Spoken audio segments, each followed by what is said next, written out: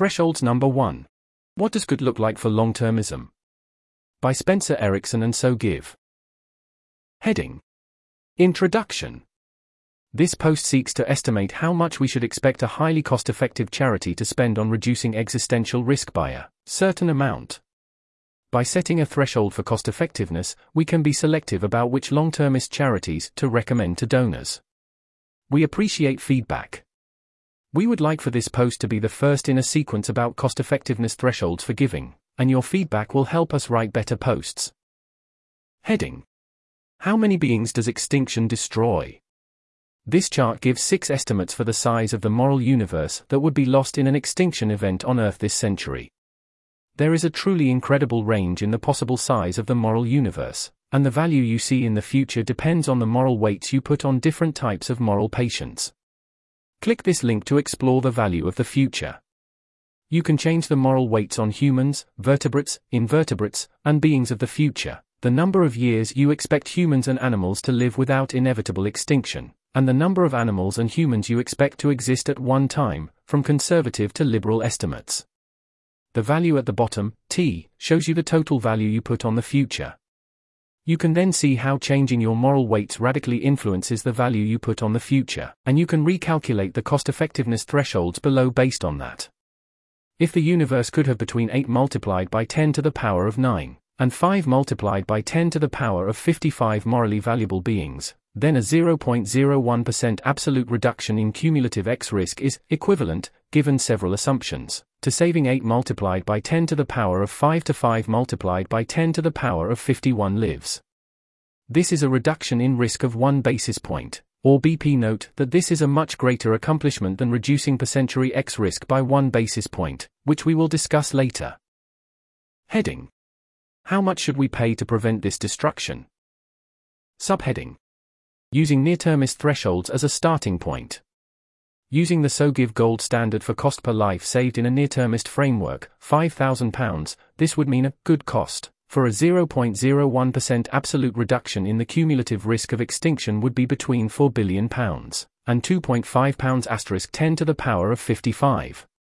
For context, all the money in the world is probably between £10·13 and £10·14.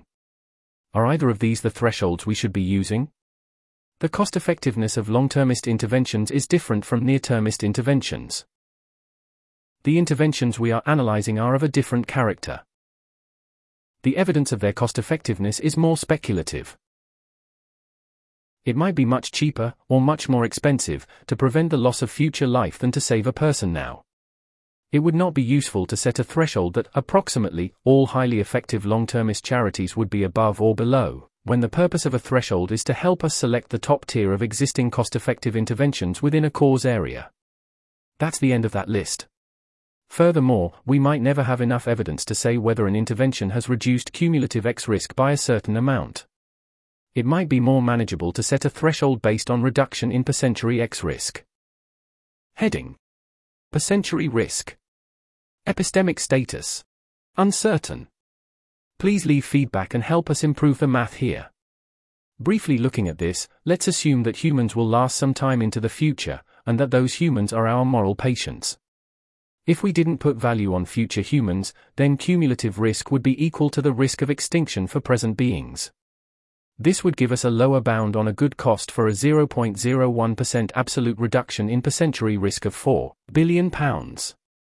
Let's also assume for now that we are not in a time of perils, so that we have a simpler relationship between cumulative risk and per-century risk.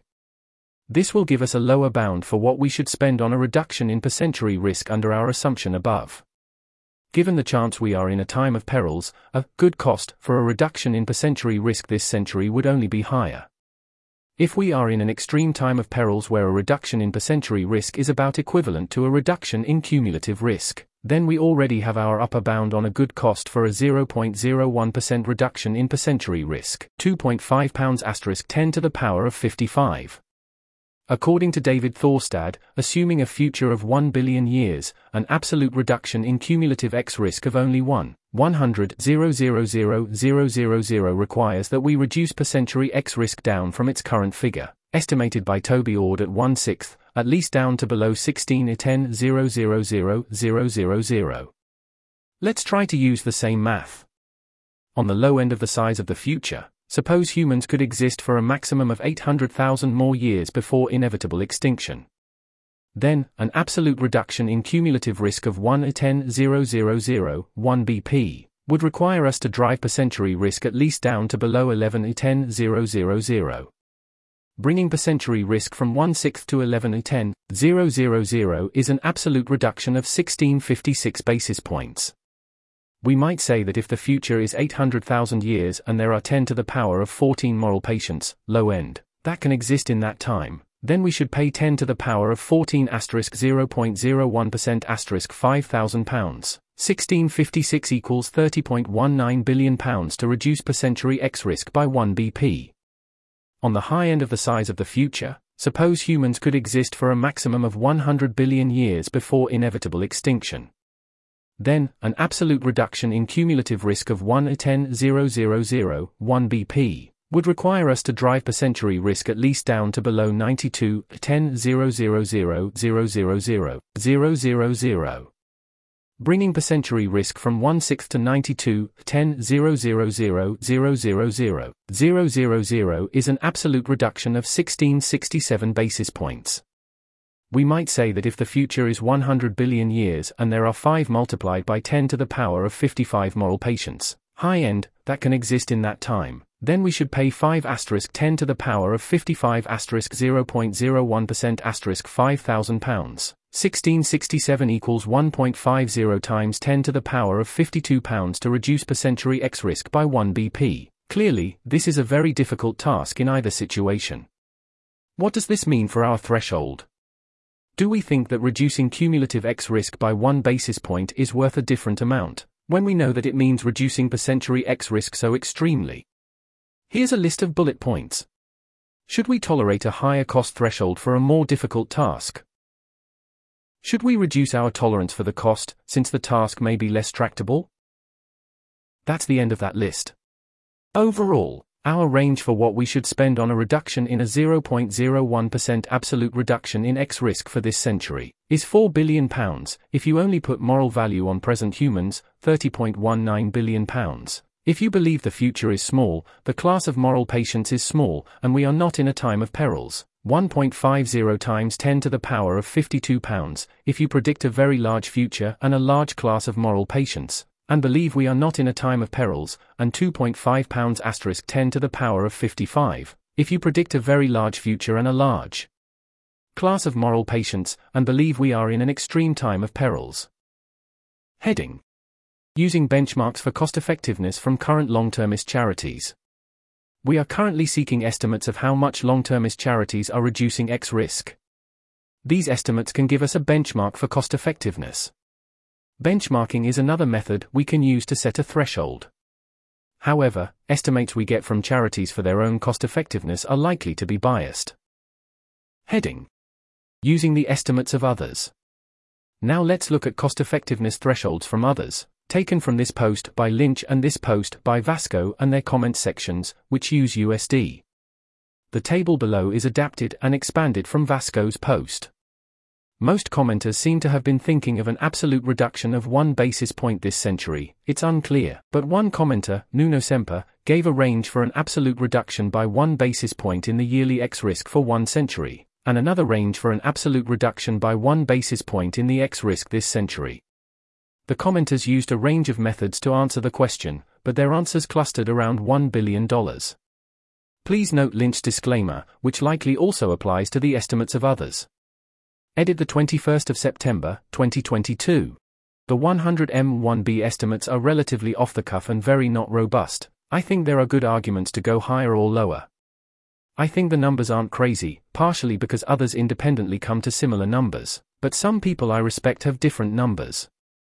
I don't think it's crazy to make decisions or defer roughly based on these numbers given limited time and attention. However, I'm worried about having too much secondary literature or large decisions based on my numbers, since it will likely result in information cascades. My current tentative guess as of the 21st of September, 2022 is that there are more reasons to go higher. Think averting X risk is more expensive than lower. However, overspending on marginal interventions is more EV than underspending, which pushes us to bias towards conservatism. There's a table here in the post. This suggests that a reasonable range for the cost of reducing absolute X risk by 0.01% this century could be between $100 million and $5.17 billion, or £75 million and £3.88 billion. Earlier, we put a good cost of a 1 BP absolute reduction in per century X risk, based on SoGive's near-termist gold standard, between £4 billion and £2.5 10 to the power of 55, depending on how much you value the future, what parts of the future you value, and your forecast for the future. Note that the estimates given in this table are all below that range. Why is that? Here's a list of bullet points. Were these commenters expecting it to be much cheaper to save a life by preventing the loss of potential in an extinction, than to save a life using near-termist interventions? Were they envisioning a relatively small future? Were they discounting the future? That's the end of that list. Probably, instead of these possibilities, the commenters were giving an implicit haircut to their estimates based on uncertainty. What does this say for our threshold? Heading. Conclusion. For near-termist interventions, when SoGive has high confidence that the intervention is effective, we use a gold standard. A tentative threshold for a SoGive long-termist gold standard could be £750 million a BP. This is the median estimate given by the commenters above. Having a threshold for cost-effectiveness can help us decide whether to give now or give later. If all the available funding opportunities cost more than our threshold, then we can hold on to our donations until a more cost-effective opportunity comes along. We may come back to the nuanced relationship between thresholds and give now or give later in a future post. There remains a practical problem with using a cost-effectiveness threshold for deciding where to give within long-termism. Most long-termist projects do not publish cost-effectiveness estimates, and if they did, they could be as flawed as misleading cost-effectiveness estimates from near-termist charities. For third-party evaluators, there is no clearly reliable method for estimating how much X risk has been reduced by one project. Thus, a threshold for long-termist cost-effectiveness could be better applied to the average cost-effectiveness of categories, for example, AI risk-reducing projects in Europe, rather than to individual projects. It is not clear that cost-effectiveness for projects varies less within geographic regions than across regions. This is just an example of a category of funding opportunities. Analyzing cost-effectiveness over a larger category of funding opportunities, instead of per intervention or per project, could help us avoid false precision. These estimates are not robust enough to make the most important decisions we face. We recommend conducting a survey of funders, charities, and experts to get a stronger picture of what the standard should be and the cost-effectiveness of different types of work. This article was narrated by Type 3 Audio for the Effective Altruism Forum. It was first published on July 25, 2023. The original text contained 3 footnotes which were omitted from the narration. To report an issue or give feedback on this narration, go to t3a.is.